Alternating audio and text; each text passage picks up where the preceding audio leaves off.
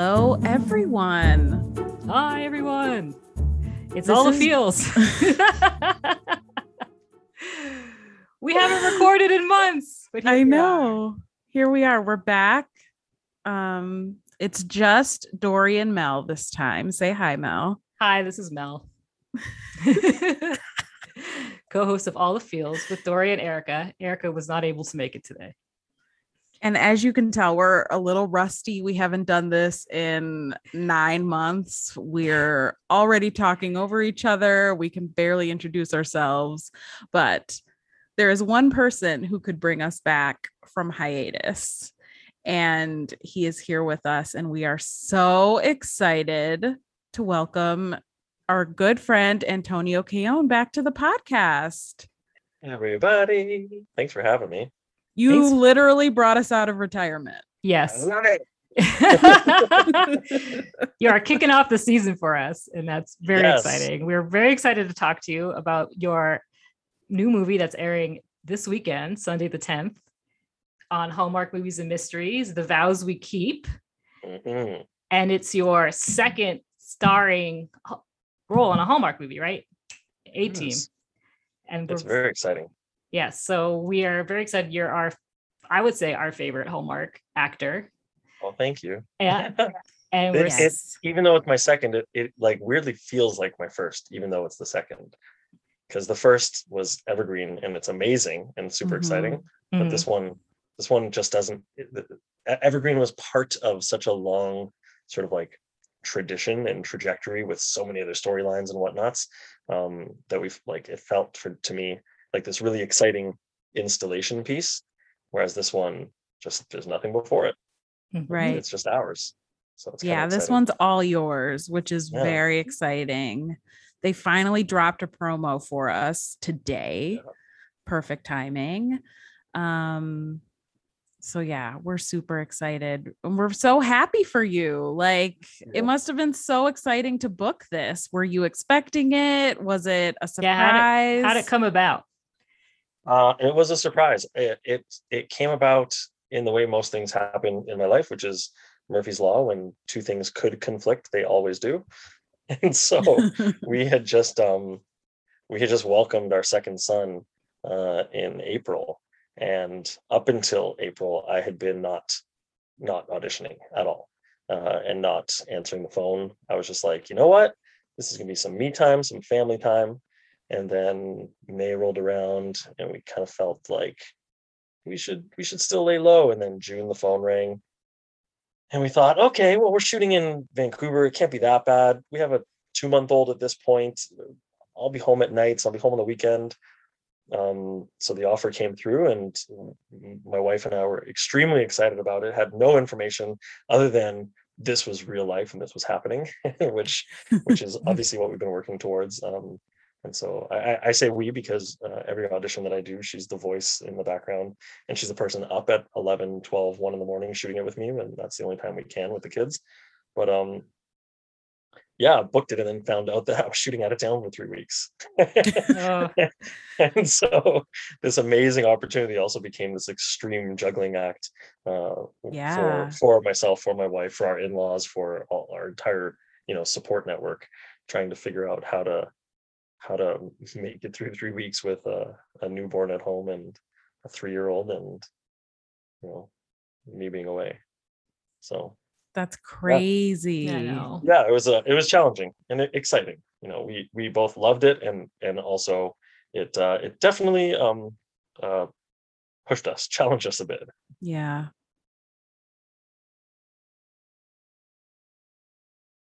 So where was the location? Where did you get to shoot?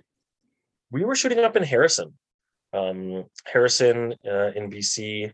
I'm terrible with geography, so I can't actually tell you where it is. But it's all right. To us, Canada is just Canada. Perfect. That is strangely that's how I feel about all geography. Yeah. I was saying this to my wife last night. I can vividly recall sitting in my friend Daniel's room at 13 years old, looking at his map while he talked through like cities and countries and states, and I just thought, I'm never gonna need this. You know what? Just tell me where to be and I'll be there. Yeah. Like there's no situation in life where I can really think, boy, I wish I was fluent in geography. So I feel like on it, and it extends to this day. I don't know where anything is.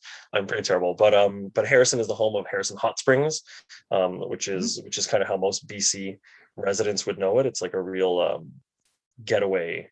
There are like I think 2 hot springs up there, but one really notable one, and this beautiful lake, and then a ton of like resort homes and hotels and stuff all in a little strip. So it's like a getaway town. Sounds beautiful. It looked gorgeous. Mm-hmm. I saw the pictures that you were posting and Fiona was posting, and then you got to take me through on Instagram Live a little bit to look at set, and it looked beautiful. It was an unbelievable place to be, like talk about serene. Yeah. And Jesse, the DP, who is magic, also had access to a drone. And so you'll see some really stunning like drone photography that kind of takes you up over the lake and the inn and the mountains. It's amazing. That's awesome. The place is incredibly picturesque. It's funny. I found out 2 things once we got up there. One, obviously, Hallmark has shot up there before. And I think right before we were there, Wedding March, whatever the last one was. 22, whatever. 22. 1 million. Yeah. they had just been up there. And yeah, so it's a spot that Hallmark has kind of established before, but also being somewhere does so much work for you, for you as a production team and as a DP and cinematographer and actor. Like there's so much in where you are, and so you all get up there and you're like, okay, this is like summer camp, but we get to make a movie. How exciting! I know. I was going to ask if it felt like camp a little, because it looked like camp a little bit. Mm-hmm. Everyone kind of there and hunkering down for a few weeks. It looked like, and it was in the summer, right? Is that when you filmed? Yep. Yeah. It was like June, I think. Yeah. So you kind of got to live the adult camp experience. Yeah. And not only was it like an adult camp experience, but the place that we were staying was the hot spring. So assuming that everybody played their cards right and we got out on time every night, you could get up to an hour in the hot spring. That's so nice. Every night. Dang. Yeah. Which, like, forget, for the actors, who cares? That's cool. But the real like excitement is like the crews work so hard.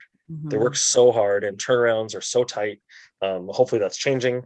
But like it's a pretty hard job, and like really exciting. And so the idea that you can be back at your hotel within like 15 minutes, again, if you play your cards right, there's a lot to do. Mm-hmm. And some departments have much more to do than others, but within reason. And then like sprint down and dive into a hot tub for however long until they kick you out. That's amazing. Yeah. I'd like that right now. Sounds great. Yeah. I would take that every day. So what drew you to the story, and what is the movie? I mean, we've seen the promo now many times. It was airing a lot when I was watching One Summer, I believe it was the movie I was watching, but it was every commercial break they brought it up, and you just have a lot of smoldering looks. That's all Jesse. Yeah. And Jesse shoots me nicely. Yeah, it looks great. But I gather it is about a wedding that has gone awry. Yeah. And you are assisting the lead actress, Fiona Gubelman, right? Yeah. In attempting to maybe find an alternative for her sister's wedding. I mean, that's what I'm gathering from. That's pretty much it. Yeah. That is, there's kind of like 3 storylines that are happening all at the same time. Yeah. And I would say central to it, in fact, is the inn as a character. So the place that we all connect to, even though it's not an actual physical character in that regard, really is the centerpiece of the story. It's a place that we all have some kind of emotional connection to, and that perhaps in some way we've made unwitting promises to, right? Like this place is a place that we will love and protect and blah, blah, blah, all that sort of good stuff.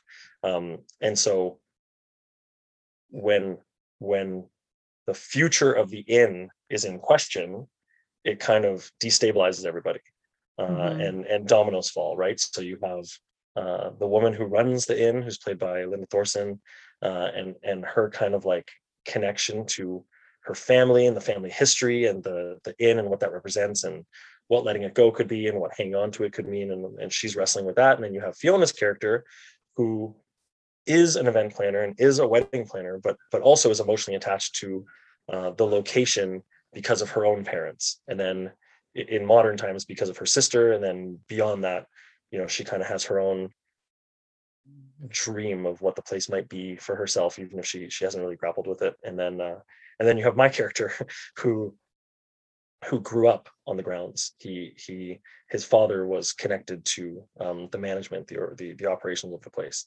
and so it's something that he has always known. It's always been like a safe haven, for lack of a better word. And so as everyone is destabilized, he kind of swoops in to say, like, I can help. Put me to work. Let me help figure this out, and kind of gets his hands in everything and has his own journey as a result of that. And obviously his journey has a lot to do with Fiona. Ooh, sounds juicy. Dramatic. Yeah. Just what we like in these movies. One of the things that was exciting, you said what drew me to it. When I first read it, this is a weird thing, but I've read I've read a reasonable number of Hallmark scripts and gotten to be in them and see how people work with the material and what the material offers up front and what the conversation is between the material and the director, for example, or the producers, or et cetera, et cetera. On paper, when I first read the script, I thought, it's not scripted that these two fall for each other. Not in the way that I've seen it. Like typically you have like a very clear meet cute where the coffee spills and they catch a look, or where the car breaks down and it's like, Michael from high school, like where it's the establishing moment is so obvious that you're like, oh, okay, I get it. And it's not that this doesn't have a similar establishing moment, but because the inn is central to what's happening, it feels as though everyone actually has a thing to do.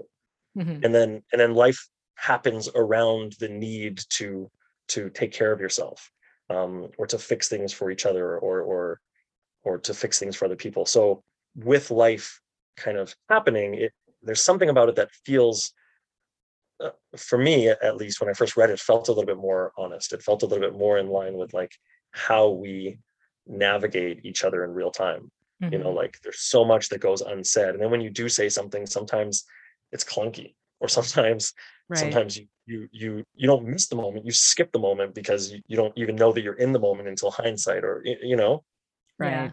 So that really excited me about it when I first read it. I thought that was interesting. I hadn't seen it before, and I thought, like, wow, okay, how are we gonna do this? Oh, that definitely sounds different and interesting, like something that I am intrigued by, like more of a slow burn. And it's we've seen a lot of the other kind. A lot. Yeah. So and what was it like working with Fiona as the lead? I mean, listen, anybody who's seen Fiona on something probably has a sense of what she's like in real life, but it's true. Yeah. Like when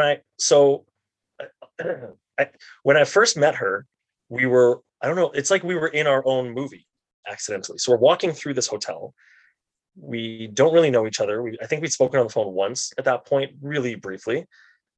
And she's so warm and generous and kind, and she's present, which is also a remarkable feat for any human to remain present through their entire day.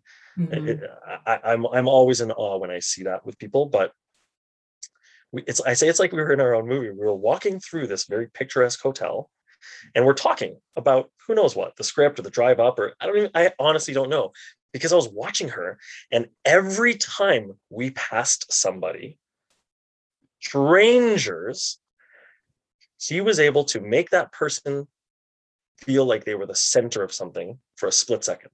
And it was remarkable, and it was never contrived. It was not made up. It wasn't like a party trick. It's just actually how she shows up and sees people, passing somebody and commenting on their earrings, passing somebody with a warm smile and a hello. it's beautiful. So much so that I think we went to check in or went to ask something of the check-in desk. And there was a gentleman who was kind of like in the doorway and poked his head out and recognized her from The Good Doctor because she's a superstar on The Good Doctor. And you would think that somebody that happens to with the frequency of Fiona might have a canned response, but she didn't. Her response was not only not canned, but so incredibly personal that guy walked away floating. And then hours later, Fiona and I were sitting on a patio outside of the hotel, and there's a glass window, so we can see inside, but there must have been a reflection and they couldn't see. And she and I were talking, and she started waving, and she was, I was like, "What are you doing?" And she kept waving, and then she was like, "He can't see me. Hold on." And she got up and went inside to just go and say hi to him again, and to let him that's know so that she saw nice. him. It was so, and again, it wasn't a party trick. Like she had thought of something and had like unfinished business and wanted to go in and say something to him, and it was just like, it was amazing. It was so, I was like, you're a whole other level of kindness. So working with Fiona is it's you are seen and you're heard and you're the center of something.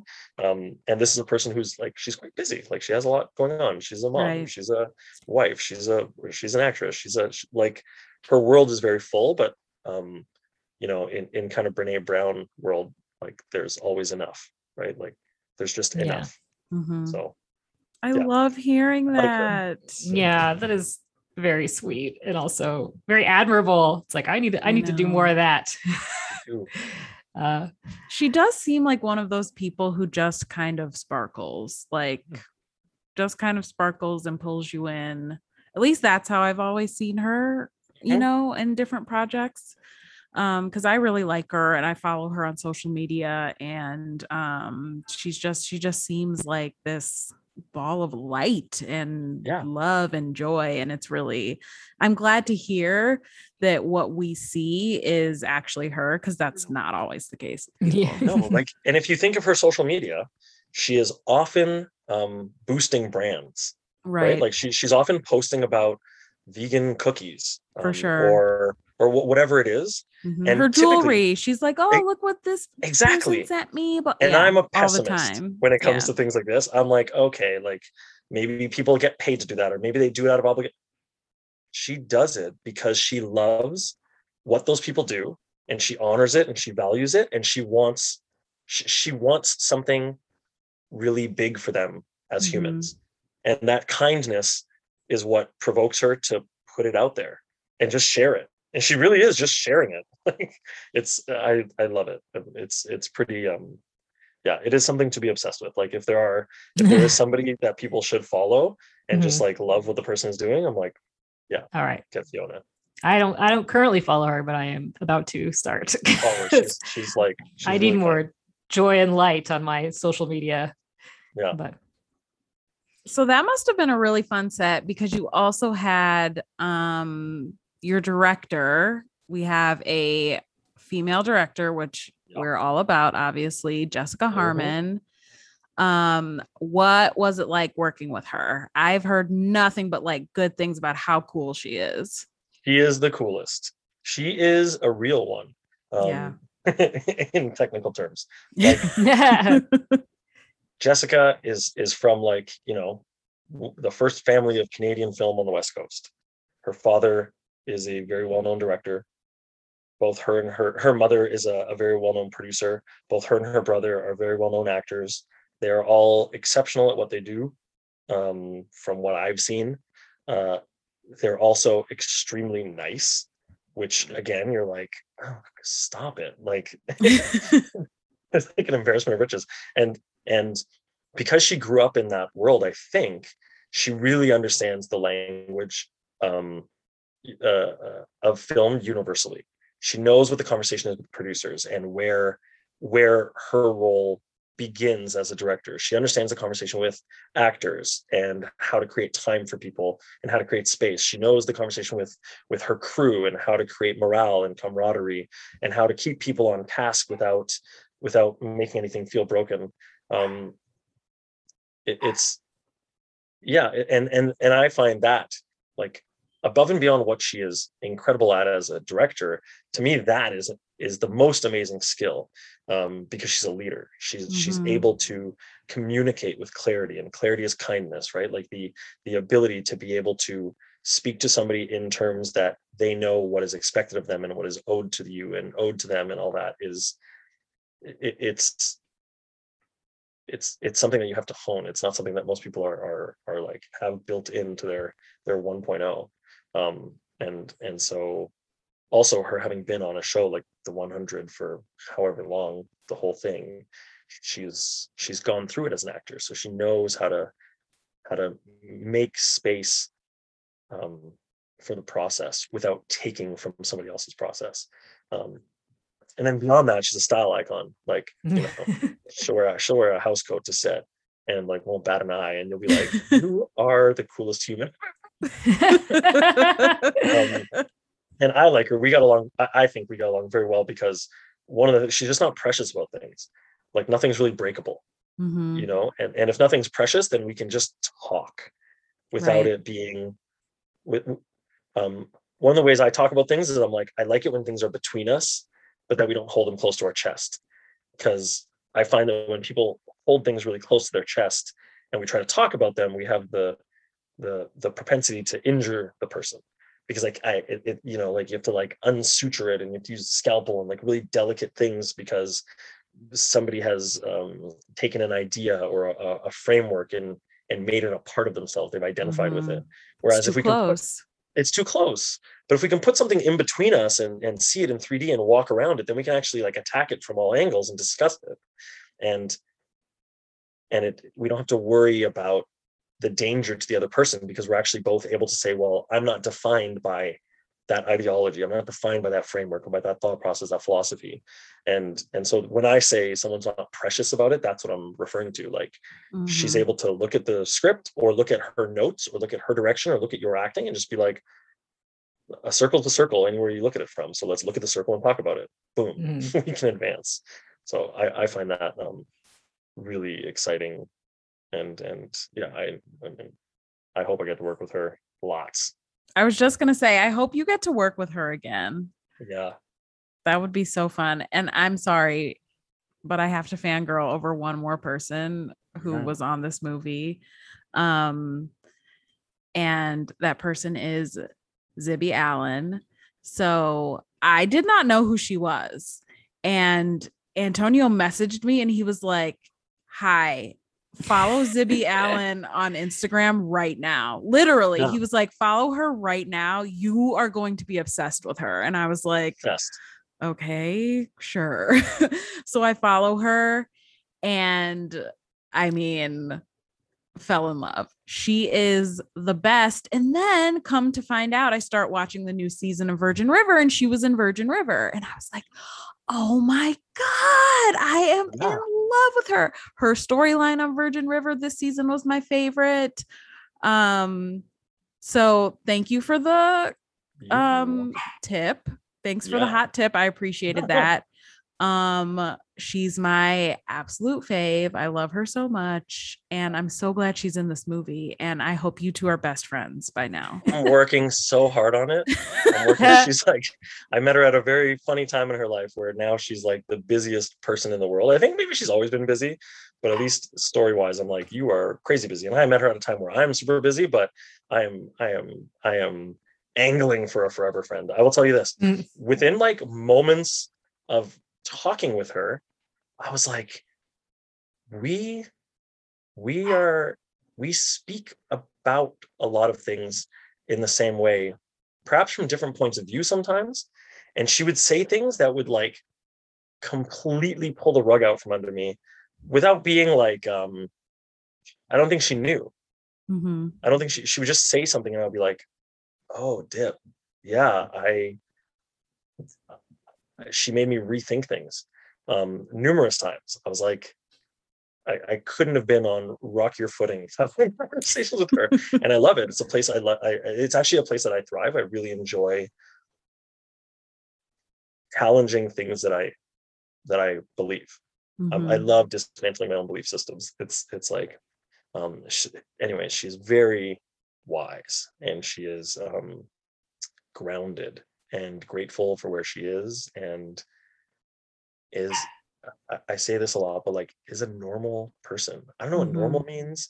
I have this narrative where I will meet somebody in this world, in the industry that I'm a part of, and just be like, we're not the same. We couldn't possibly be. And then I force people to walk it back and to teach me that we're the same. And she's a person who walked in. I went, oh, I see you. You are just a human making her way through life. That's so exciting. And is willing to put herself out there and is extremely vulnerable. I could do a whole podcast on just Zibby. Yeah, she's pretty rad. Also, like I get I think, listen, maybe everyone feels this way when they work on projects. I feel so lucky because every time I'm on set, I get surrounded by a number, 3, 4, 5, 6, whatever it is, of people that I'm like, oh my goodness, you are amazing. How it's an embarrassment of riches. I feel like other people, sometimes they'll shoot something and there's like one person that they really liked, and everyone else, they're like, yeah, it's cool. It was a good time. Not me. I leave set and I'm like, I can't stop talking about the people that I just worked with. I just think they're so phenomenal. This is a project just like that, like Zibby and Fiona play sisters, and Zibby's getting married to David Kay. David is like, he is one of the most fascinating and like dynamic artists that I've met in the past little while. And then after I met him, I was like, I'm gonna look him up, and I was like, oh my god, he has such a robust, beautiful, multi-dimensional career. Like, the dude is an incredible artist, and same thing, you have Jessica Harmon, you have the producers on it, like everybody on this project was individually some version of a tiny juggernaut, whether they know it or not. I'm sure they all do, but like, I didn't. So I love to hear that. And it does make all the difference who you're working with, because Mel still works in TV. I worked in TV for a long time, and Mel's still there. Yeah, she's still there. Yeah. And I think that so often it's the people that you're working with and surrounded with that matter. Kind of the final product of the show. Yeah. A lot of times you're like, what's more important is having a good experience with these people who I'm around. Because I mean, Mel and I have made some terrible disasters. Television. Yeah. but we survived doing it. That's right. We survived it. Yep. And, we've been friends forever at this point. And, you bond on a very deep level with people who are in those environments. And the finished product, the final product, obviously you want it to be great, but it almost, in the end, if you love who you're around and you leave with these friendships, you're like, you know what, even if every person thinks that movie is trash, it doesn't matter, because I met all these amazing people who changed my life. And oftentimes the final product will be better than it could have been because of the relationships. That's right. Like I remember episode 1 of Ted Lasso, I had to pause it and be like, did they know when they wrapped episode 1 that they were standing around a group of people who you could never in a million years dream of assembling, and yet once you had them all in the same room, you made magic? Like, there must have been a moment in episode 1 where they were filming it on day 3 where they were like, hang on, we're onto something. Yeah. You can see it, you can feel it. I thought the same thing watching Ted Lasso. I remember I stopped, the first episode ended, and I was like, I wonder if they knew that this was everything. Like, I wonder if they knew that this was so incredible. It was unbelievable. And I didn't even know, I knew nothing about Ted Lasso when I watched the first episode. I just had a buddy who was like, you'll probably like this. And literally finished the episode and was like, this show is game changing, and this cast is so connected. Like, they must be best friends. I just imagine that they all live in a house together. They have totally. They're in love with each other. They have to be. It's like the chemistry is out of control with every single person, every single character who only, every player who has 2 lines in the locker room every episode could be. They can have their own storyline. Could have their own storyline. Every single one of them. Totally. I will watch every season of that. It's the best. It's so good. Best. Well, I'm so glad you had that experience. And it makes me really excited to watch the movie too. I know. It's like everything you say, I'm like, well, now I'm even more excited. I know. Because it sounds like a dream project. It really does. It's pretty great. I think there'll be a lot of I don't know. I mean, I haven't seen it obviously, and I'm again an actor, but I'm also a normal person. And so once I complete a project, I just think, well, it may never work again. But also, I have a very healthy dose of both realities. But I am excited that I get to walk away with the experience of the project as much as the final product. Yeah. And because one of them, it's so funny. One of them is decided once it's out there, but one of them will forever be yours. Mm-hmm. Right? The experience of the project just belongs to me and belongs to us. And I'm like, I am precious about that. Yeah. It matters to me. And then you have this other one that gets released to the world. And, I think I watched the trailer today and I thought it was funny that my character literally says, I hope you like it. And I was like, yeah.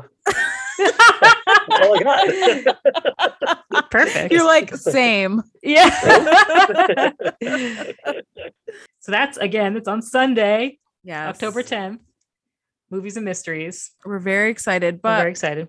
We now have to switch gears to another show, another one of your projects that's very near and dear to our hearts, which is The Mighty Ducks. Mighty Ducks. Yes, the reboot on Disney Plus, which I want to say it came out, was it around Christmas? I can't remember exactly when. It was beginning of the year. Yeah, maybe beginning of the year. They tortured us with one episode a week, which I don't know. Love. Why did they do that? Yeah, it's like we're past that. We don't have the attention span for that anymore. The patience. But I loved it. I watched I'm a big Mighty Ducks fan, but even I'm no longer the age group that this was meant for. Like it's but my we're niece. The originals. Yeah, that's exactly. Right. That's exactly. And my niece watched every episode and she loves it, and having no prior knowledge of, Mighty Ducks lore. So it stood the test of time. How was that experience being part of all of that?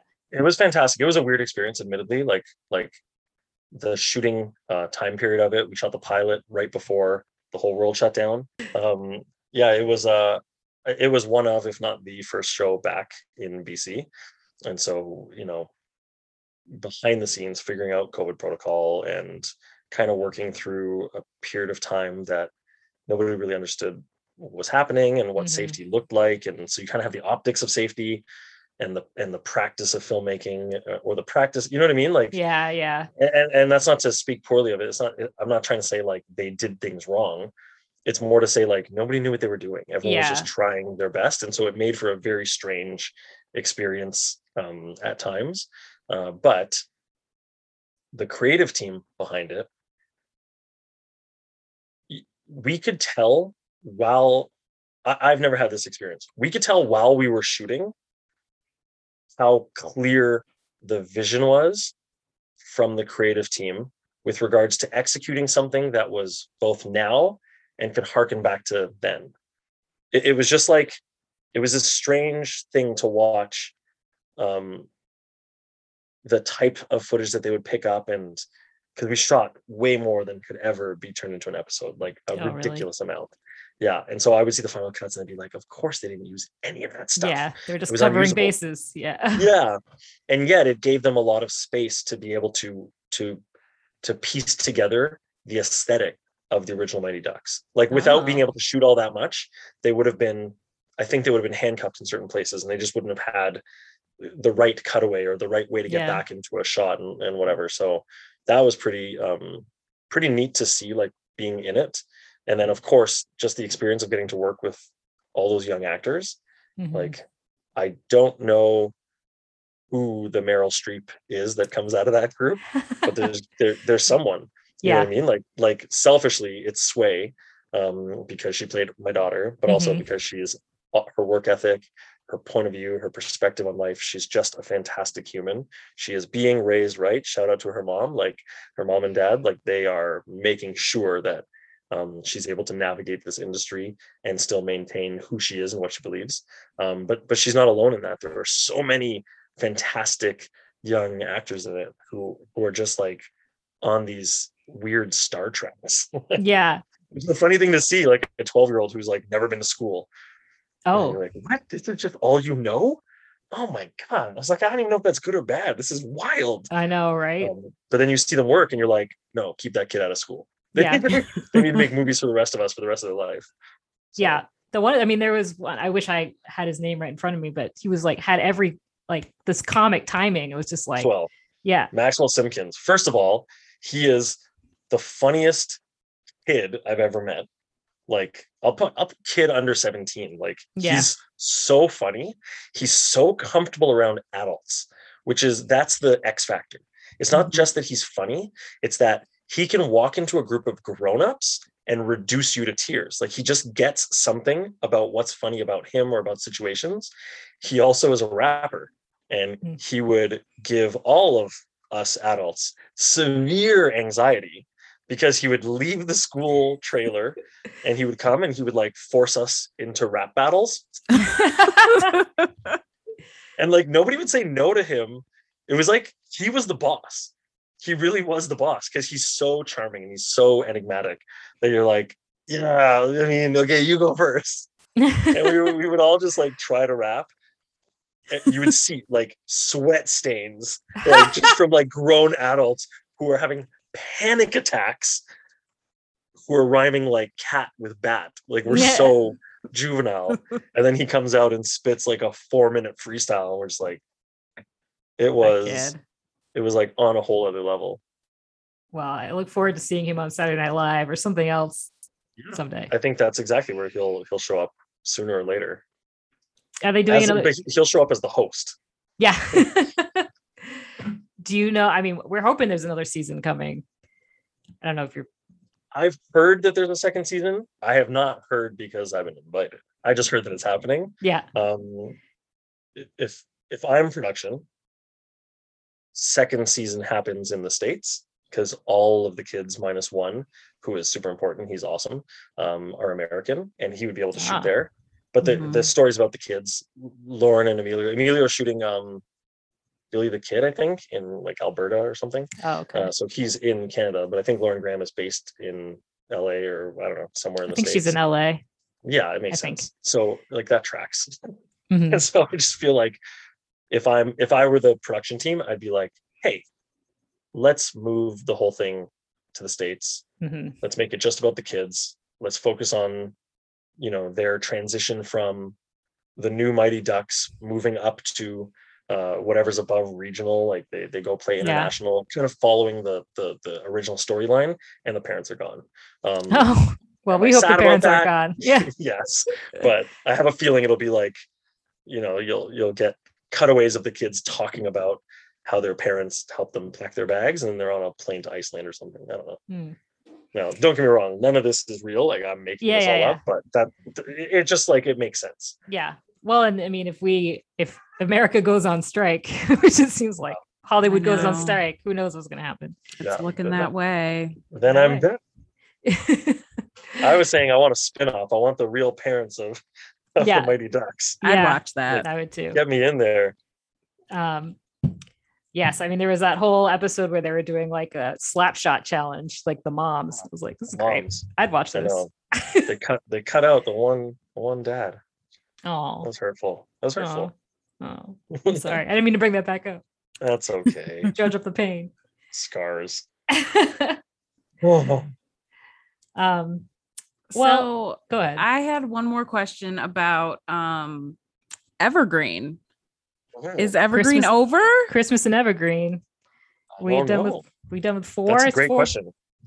Yeah, so they really set up 4 to make it seem like there was a 5, and potentially like it would come full circle, and it would be Ashley having a baby, and or I don't know what the character's name was, but of course this year shooting was challenging a million things shot, but shooting was still challenging in terms of COVID relations and who wants to travel and all that.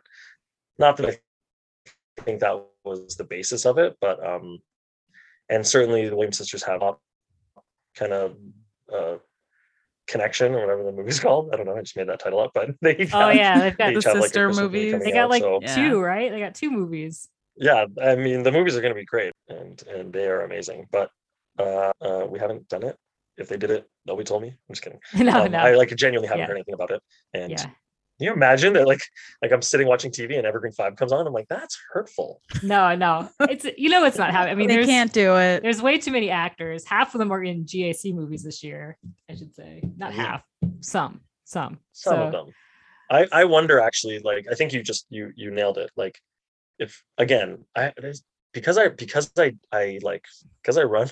work in normal world and I run restaurants and I'm always thinking like operations and labor and all this stuff. I'm like, if I'm Hallmark, I don't do Evergreen 5 because there's too many people that need to eat and not enough people that you can ask to eat less.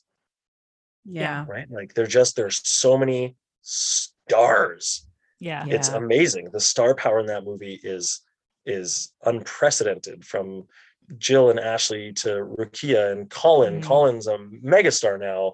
Colin was a big deal before, but like he's the handsomest human in Virgin River. You can't come back from that. Like, Preacher. I was at the farmer's market and I ran into one of our midwives who I just like love dearly, and I was talking to her about the thing, and I mentioned Zibby, and she's like, "Oh my god, I love that show and I love her." And then she stopped and she was like, "But Preacher." Like her tone changed. I was like, that was Emma, that was filthy. That was okay.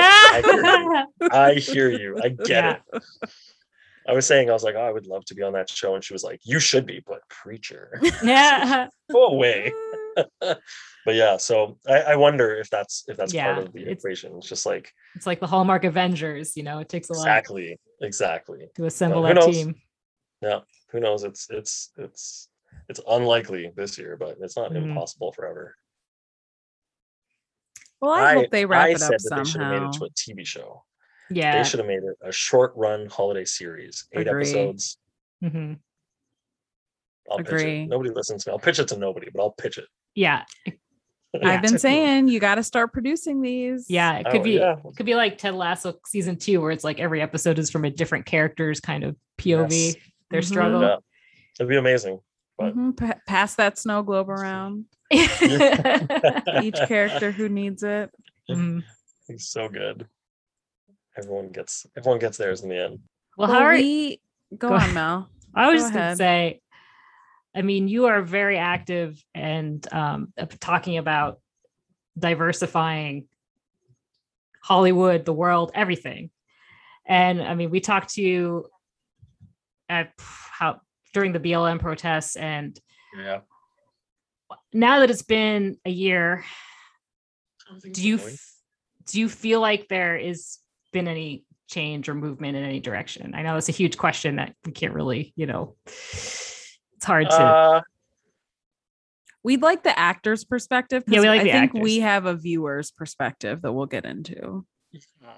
My answer is not no, but my answer is definitely not yes. And please keep in mind, like, you are talking to someone whose expectations for it and whose standard of success is high enough that I don't think many of them would be able to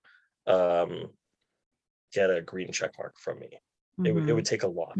But I think that we deserve a lot. We, like humankind, I think we deserve a lot. I think we owe each other a lot. On paper, if I'm being honest, I think that during the first surge, we saw a lot of films that looked a certain way. And I was the first one to say, stuff in front of the camera is a Band-Aid, stuff behind the camera is real change. Let's see what happens. I don't hold my breath for things because I'll black out. Because you never know when someone's going to let you off the hook, right? And what I watched was, at least with this network, the next surge of movies didn't represent the previous surge. So I thought, one was easy, the other one was hard. So when it was hard, we stopped doing it. Now we're going back into Christmas. There's a lot of eyes. I haven't seen everything that's coming out. I'm hard pressed to think that a ton has changed. I think that the needle has moved, and I'm excited that the needle has moved. I think there are some new names that are in the mix that we're going to see again and again, which is great. But do I think it's enough? I don't. And I think that the announcement of Hallmark Mahogany was really cool. Yeah. And I'm like I said, I'm a hard critic, because my argument would be, if Hallmark Mahogany is a place to put diversity, then it's not diverse. That's it becomes a place to say, well, if you want this, go here and watch it, but it's not part of our mainstream content. What I want is, if you have I don't want you to just have Mahogany, and I think they have a lot in the works and planned and whatever, but like, if you want to diversify based on your greeting cards, which you should, have all of them, but make sure that all of them are representative of a multitude of points of view, or a multitude of viewpoints and people types, so that we're not going to Mahogany and going like, where this is the all Black Hallmark. Right. Here you can have this. Because I don't think that's the type of offering that makes things better. And then behind the scenes, I think that in general, production companies in Canada and probably the States have a lot of work to do, because I actually don't think that there's a lot of pressure to change. And especially like, if we look at what's happening with the impending strike, and like the amount of stuff that has to change is so great that it's easy to bury this. It's easy to say like, we're too busy to fix it. Right.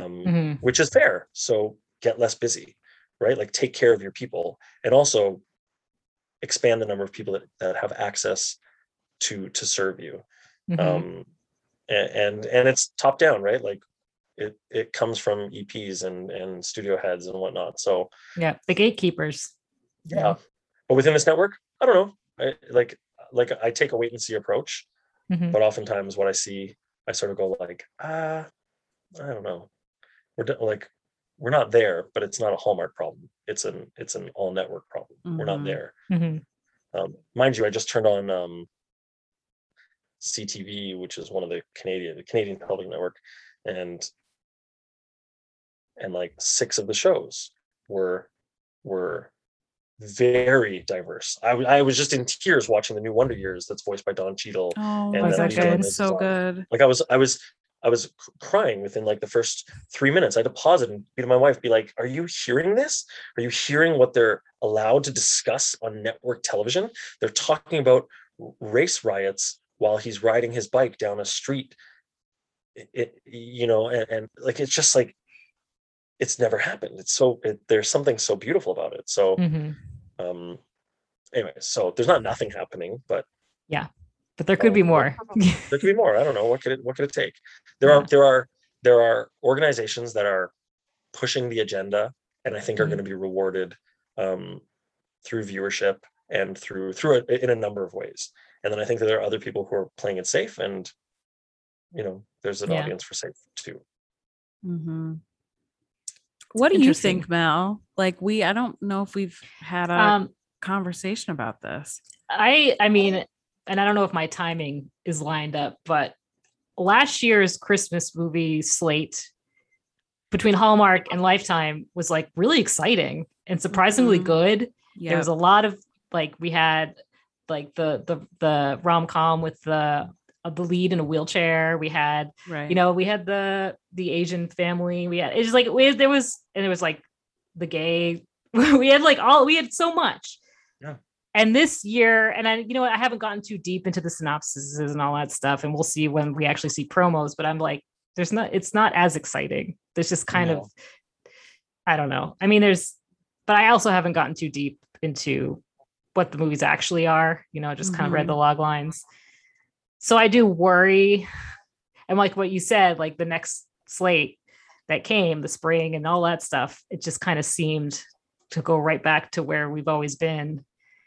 And honestly, it was not, the movies were not great. I don't know what else is, I mean, at least maybe it's just me and I'm losing my I think it's shine, fair either but- way. Like maybe the movies weren't great.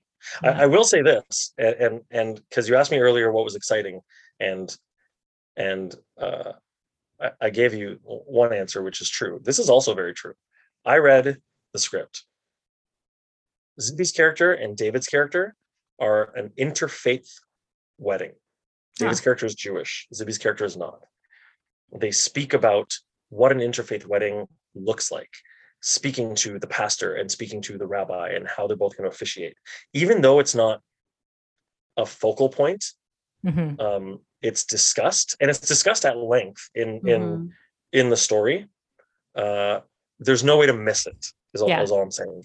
There's another wedding that Fiona's character it intercepts something for, or she interferes with in a positive way to fix it, and it's two men. And again, it's not a focal point. It's in the background. Could you miss it? Yes, you could, but it's not there as a joke.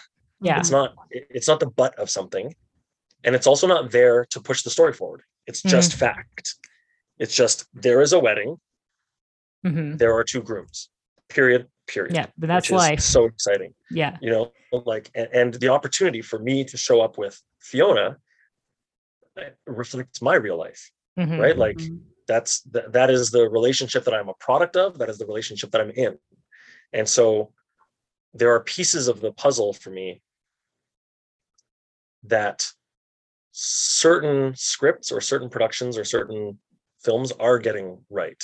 And so it becomes this very like strange contrast for me, where I can look at the landscape and I'm like, but I'm also participating in one that makes me go like, this is a wake up moment, right? So much so that like when we were on set, this is a behind the scenes thing, but to speak about the producers, because I think the producers are one of, if not the most important part of what progress can and should look like. And this isn't to say that everybody gets it right all the time, but when we were on set in Canada, it was the point at which the first residential school was uncovered with a mass grave. Oh gosh. And it was a really big deal. And it remains a really big deal. The numbers, I think 6,500 and counting at this point, but it was 215 on that day. And overnight, our entire crew went to wardrobe, or somebody, I think it was wardrobe, and got orange sashes. Orange being the color behind Orange Shirt Day with Phyllis Webstad, whose shirt was taken away from her and never came back. Phyllis? Susan. Oh, just forgot the name. Sorry. Anyways, and they all wore this orange sash just as a visible marker of solidarity, of union, of understanding. That's beautiful. It's so beautiful. And like, we would wake up and start every day with a land acknowledgement, which typically I have a hard time with land acknowledgements, because I'm like, acknowledging the land and not returning it is a very bizarre concept to me. Yeah. I don't like it. Yeah. And I understand like both sides of like why it's valuable, in terms of moving the conversation forward. But I'm also like, yeah, like, listen, if I came to your house and I was like, I just want you to know, and I picked up an apple from your desk and I was like, this is my apple now, and I recognize that this was once your apple, and I want to give thanks to you for having your apple, and I'm going to honor this apple while I eat it, you'd be like, give me my fucking apple back. You know what I mean? Like, it's just, it ends up feeling and seeming performative at times. And this was one of the first experiences for me where it wasn't performative, where a group of people wanted to make sure that each other knew what their values were. And did it in the best way they could while still showing up to do their job. And so anyways, two answers, right? Like, when I look at the landscape, there's work to be done, but the work is not happening, because I was on a set where the work was happening. And where I was a part of it, even though like I wasn't the leader, I didn't do anything. I just got hired. You know what I mean? Like, I walked into a situation where I was like, oh my God, we're all having the same, this is amazing. Well, yeah, I have to remember that it was nary a year ago, 2 years ago, that we didn't even have interracial couples on Hallmark Channel, Exactly. Yeah. So I think that's really interesting, because as a viewer, I kind of feel exactly how you feel, Antonio. Like, I have been overall disappointed in the movies that came out of Hallmark this year with regards to diversity and inclusion. Just based on what we got over the holidays. I think that maybe our expectations were too high. Maybe I don't know what happened, but I feel like we were promised something that was not delivered. And I've been having a really tough time this past year because I think that what I've seen from a lot of fans is that, but look at everything that we're doing. Look at all of these changes, no matter how small. Look at all of this. Like, things are getting better. They're getting better. And I sit there like, this isn't enough, and it's very difficult because I do want to acknowledge that Hallmark has made some big changes. They have made strides. Absolutely. And yep. I acknowledge that and I recognize that, but I think I'm with you where my standards are a lot higher than what we've been given. And they're a lot higher because we have been at the bottom of the barrel for so long. I'm tired of settling. And I feel like this year's movies were settling in a lot of ways. I call it the cookie conundrum in my own life, because what I find is that people do the least and want a cookie for their efforts. And I have a hard time with that. Absolutely. And I say this to people all the time. I'm like, you don't get a cookie from me. This isn't a gold star moment. Right. You need to do this for you. Right. Knowing that it benefits the world. You not do it for me and then have me come and say, oh my gosh, thank you for doing this for me. That's not where we're at. That's not where we want to be at. There's no value in that. Actually, that is performative. That is, and it's dangerous because the moment you don't get a cookie, you go back to the thing that is easy for you. That's right. We want people to want to do what's difficult. And what I recognize from a business point of view is like, I want you to be able to monetize what's difficult because you can. And in doing that, that will be your cookie. But you don't have to get it from, you're going to get it from your business because the business structure should actually offer you that. And it will. Like, there's no question for me. And we've seen like proof is in the pudding, like Star Wars, with John Boyega as the lead. And people have said for years, well, that'll never fly. And it happens once and it's the biggest movie on the planet. And you're like, the lies we tell to keep things in place are so dangerous. And what we settle for.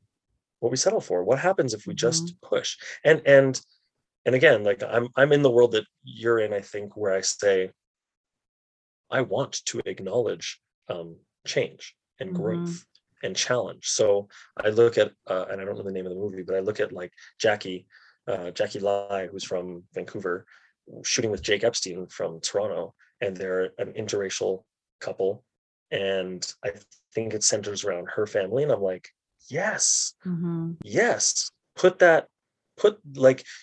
is a beautiful thing.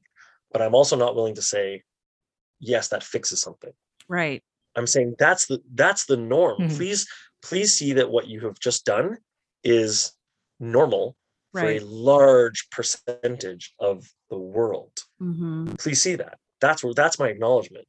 My acknowledgement isn't, my God, y'all are so good because you put a white dude with an Asian woman. It's not that. It's, wow, you recognize that we exist and you're willing to exist here with us. Keep allowing that because we do, and you do. And it is what it is, right? Like, and that's where I get fractured. I'm like, don't ask me for a cookie for that, because now I'm mad about it. 100%. And I want everyone to demand and expect better. Like, I want everyone to understand what we have been settling for ages.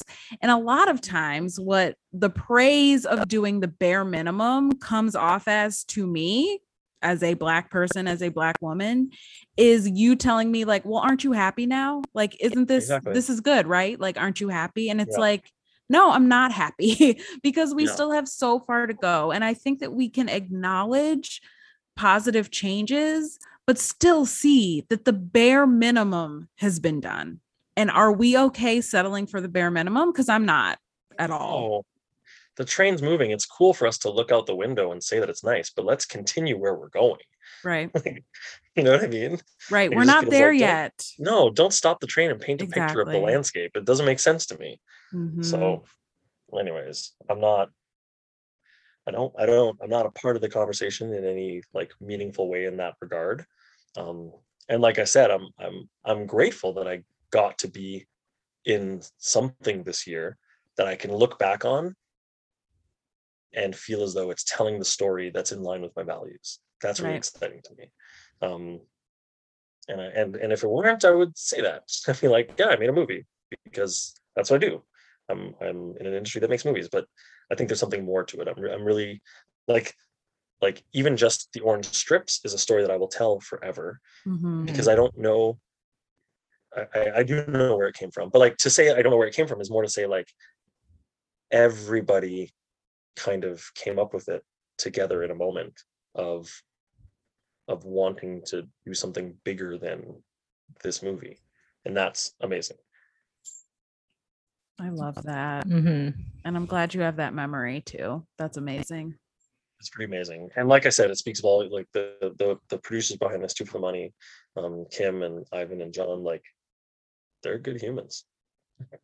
They're good humans. Like That's I love everything. that. Yeah. You know what? I It's know. it's not a given. This line of No. work. No. No, it's Yeah. Not a given. Not Yeah. at all. The stories we could tell. I know the stories. One day we'll One share day. some. Well, Dory and I Yeah. work in reality TV too, so it's Totally different. Yeah. Yeah. One of my best buds has a reality TV background. He's a fantastic story editor and writer, but he works in reality, and he's just like, but he I works don't in know how I reality. got here. And he's so good at it that they're like, Yeah. you can never leave. But he just like tells me horror stories. Yeah. Only imagine. Yeah. That's why we hope the union is successful, because Yes. reality Yeah. is not unionized and nobody wants this. Nobody wants this. Well, yeah. So keep on fighting. Everybody keep on fighting. Right? Mel's like, take to the streets. Take it to the streets. We need to change so many things. It is So true. many things. So many that- things. We're in a long cycle of like there's so much pushback for everything. It's Mhm. That- exhausting.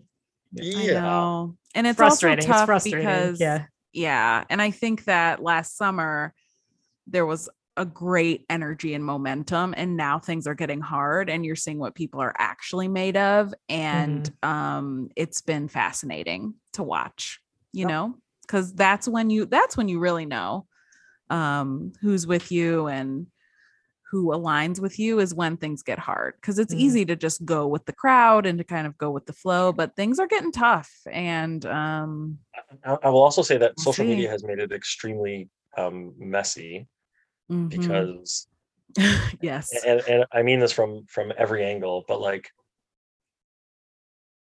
doing something is what's the best way to put this, is only valid if it's seen, right? It's the tree falls in the forest. And for me, I mean, I do a lot, and I got to a point where I was like, I'm gonna keep doing and not do it online for a little bit and Yeah. see what that is. And I look back on my own feed and I feel like a letdown. Like I just go like, how are you not shouting from the rooftop about everything? I know. But also, like, the old man who yells at the rain doesn't get listened to. Yeah. Right. Right. And so and so that's what I'm saying, like it's very messy because you're stuck in this weird catch-22 where you're damned if you do, damned if you don't. If you're on Facebook or Instagram or Twitter or whatever, posting and reposting and memeing and articling and op-edding and whatever, no one's actually listening. Right. And if you're not doing it, then You don't care. you don't care. Yeah. And so what, you know, like this platform that I think everybody thought was really meaningful or powerful even, is actually quite the opposite. And I think, not to get too like rabbit holey, but like QAnon is actually a fantastic indicator as to how irrelevant the platform is, because you can say anything, literally anything. and if there are people that want to validate it, it becomes valid without ever, like, there's no independent research, there's nothing, there's nothing other than this echo chamber and then a chorus of angry voices. And so it doesn't matter which side you're on, it's all the same. That's how it feels to me, like. I hear ya. When Facebook went down yesterday and Instagram, I was like, can we just stay this way forever? Like, this is amazing. Like, I'll give you a thing. I didn't even know. I love that. I didn't know. I turned my phone on I logged on to Instagram to do something. It said it couldn't reset my feed. I thought, what a garbage piece of phone. And I turned it off. And then I just never went back. And it's not because I'm immune to Instagram or something. I was just busy. Yeah. I was lucky that I was busy. And then later on, I got all these posts and I was like, oh, the world shut down. Weird. That's the world. That's the world that shut down. That's the world that shut down. Because my world didn't shut down. My world just carried on. I just had stuff to do. I still had to pick up my kid from school. He didn't care that Instagram was down. Right. Like, it's a very weird, anyway, it's a very weird thing. And I'm also very curious to see what the next iteration of a platform looks like, because I think that we're due. Yeah, kind of. Like we're not that Facebook's going to crumble or something like that, but what we're seeing is the irrelevance of something, and we're seeing the division. You have the whistleblower for Facebook that just came out and talked about like what's happening behind the scenes and how they're monetizing something and da. And so you're sort of like, right, something is coming. Yeah. Who knows what it is, but something else is coming that's going to provide a place to speak, and then it's going to get co-opted and turned into everything else. It's going to get bought by a billionaire, and there's going to be 33 billionaires instead of 32. And what are we doing? They're going to sell me overalls like the ones I'm wearing right now. Yeah.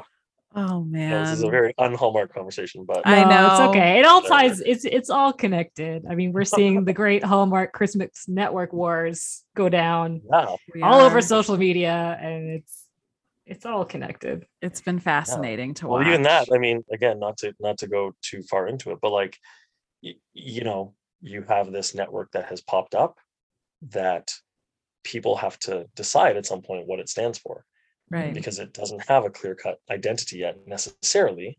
And if it's staking its claim on Christmas, is it actually, or is it in opposition to Hallmark's Christmas? Right? Like which one does it want to exist for? Because if it's in opposition to Hallmark's Christmas, where if you look at Lifetime is not in opposition to Hallmark's Christmas. Lifetime doesn't care that other people make movies. They just kind of do their thing, and it exists the way it exists.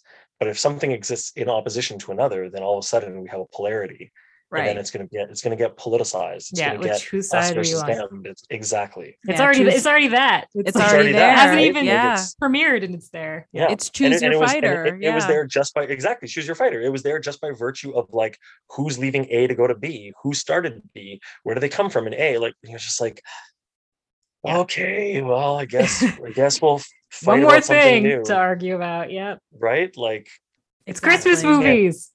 Yeah, it's just too much. It's like, especially the irony of it when the low-key spirit of Christmas is about coming together and is about family and unity and love. And is it? Because if it is, let's do that. Right. Yeah. Let's bring this together somehow. But no, so I don't know. I don't know.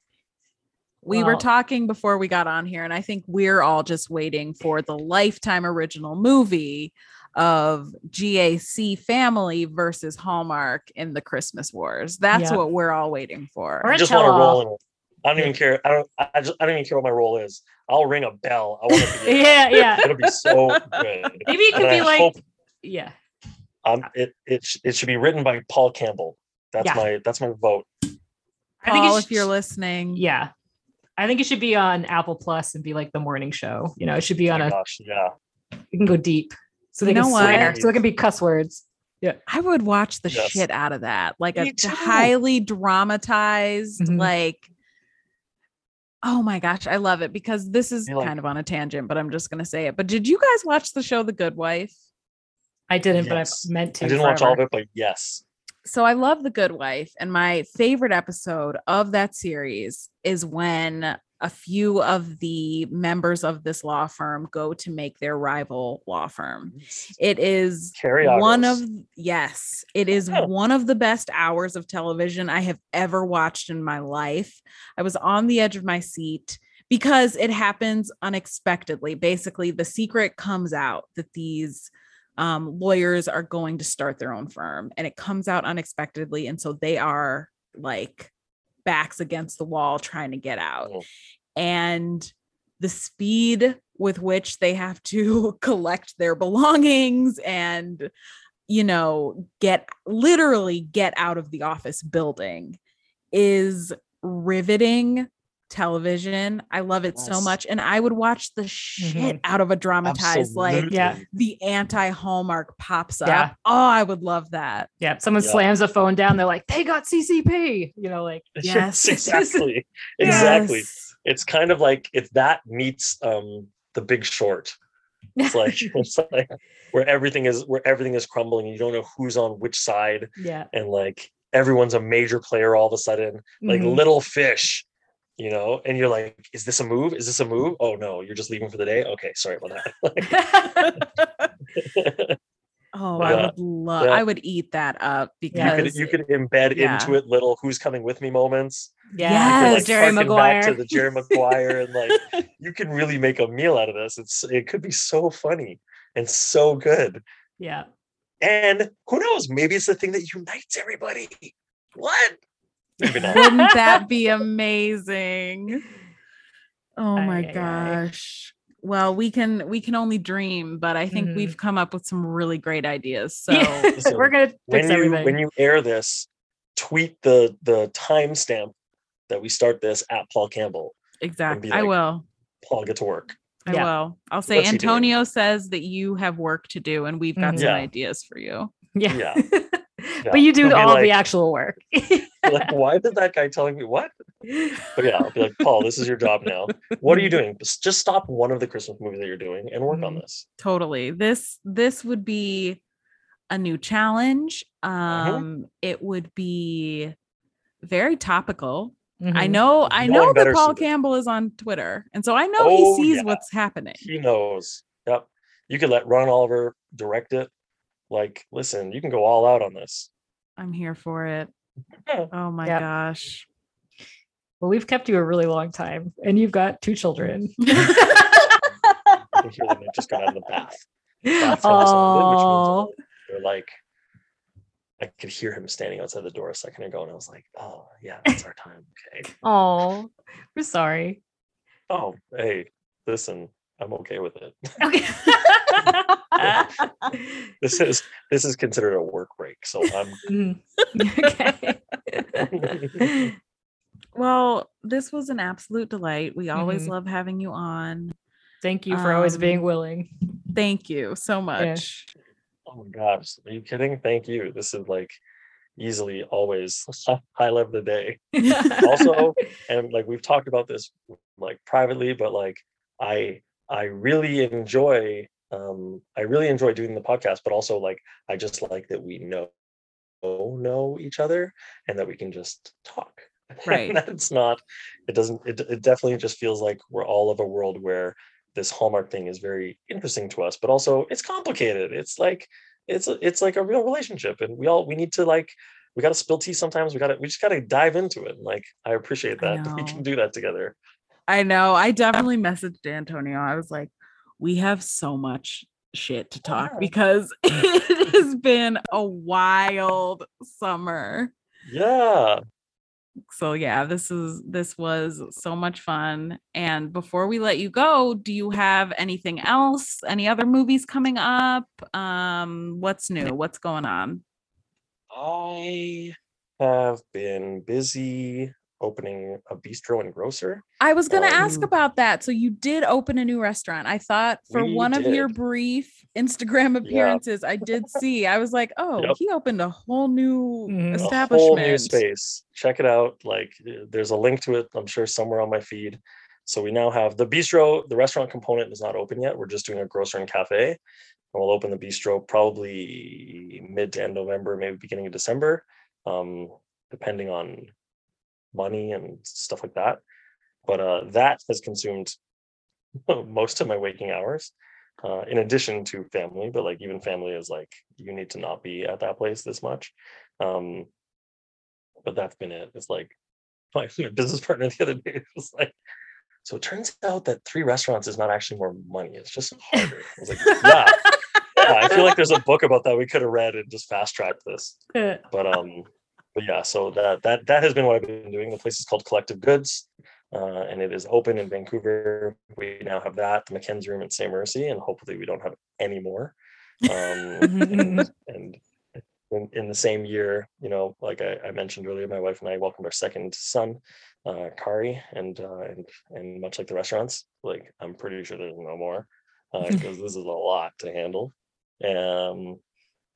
Yeah, that's pretty much what I've been doing. I did just book something that is, I think it's a new comedy about 2 young girls, like high school age girls, who start a fake ID empire. When I read the log line, it made me think of Good Girls, the money laundering one, with Christina Hendricks and Retta, and I forget. Mae Whitman, I think. Yeah, Mae Whitman, who's like a beat of an actress. Anyways, it makes me think of that. Maybe it'll be as good, maybe not. But I've got like a tiny spot as a teacher, which I'm really stoked about, because I feel like I'm, as much as I'm in like Hallmark lead years, hopefully I'm also in like dad years in my real life. So being able to play a teacher is kind of right in between. Nice. Well, I mean, Logline alone sounds like something I'll definitely watch. I was just about to say, this sounds right up my alley. A fake ID empire. Yeah, I'm here for it. It just seems so ridiculous that it could be primo. Well, we'll see. Yeah. Oh, we're excited for all of it. Congrats on all of the things. Thank you. Yes, and please come back on. Even if you don't have a movie coming out, we'll have you on again just to talk shit. We can give if I don't have a movie coming out, we can give ourselves 5 things to watch and then just like eat them. Yes. Just have lunch over them. I'm in. Yes. I would love that. I would love that. And to everyone who's listening, I'm just going to say this really quick because I've been getting questions. The bracket is coming back. We need Hallmark to release the rest of the schedule. And we need to motivate ourselves to do it. That too. Yeah. Melissa. I know. But the bracket is coming back. So stay tuned. And then also stay tuned this Sunday. That's October right. 10th. The Vows We Keep. Antonio Keown, Fiona Gubelman, Zibby Allen. I mean, all those heavy hitters. It's going to be great. Please watch it. All right. Thanks, guys. Bye. Bye.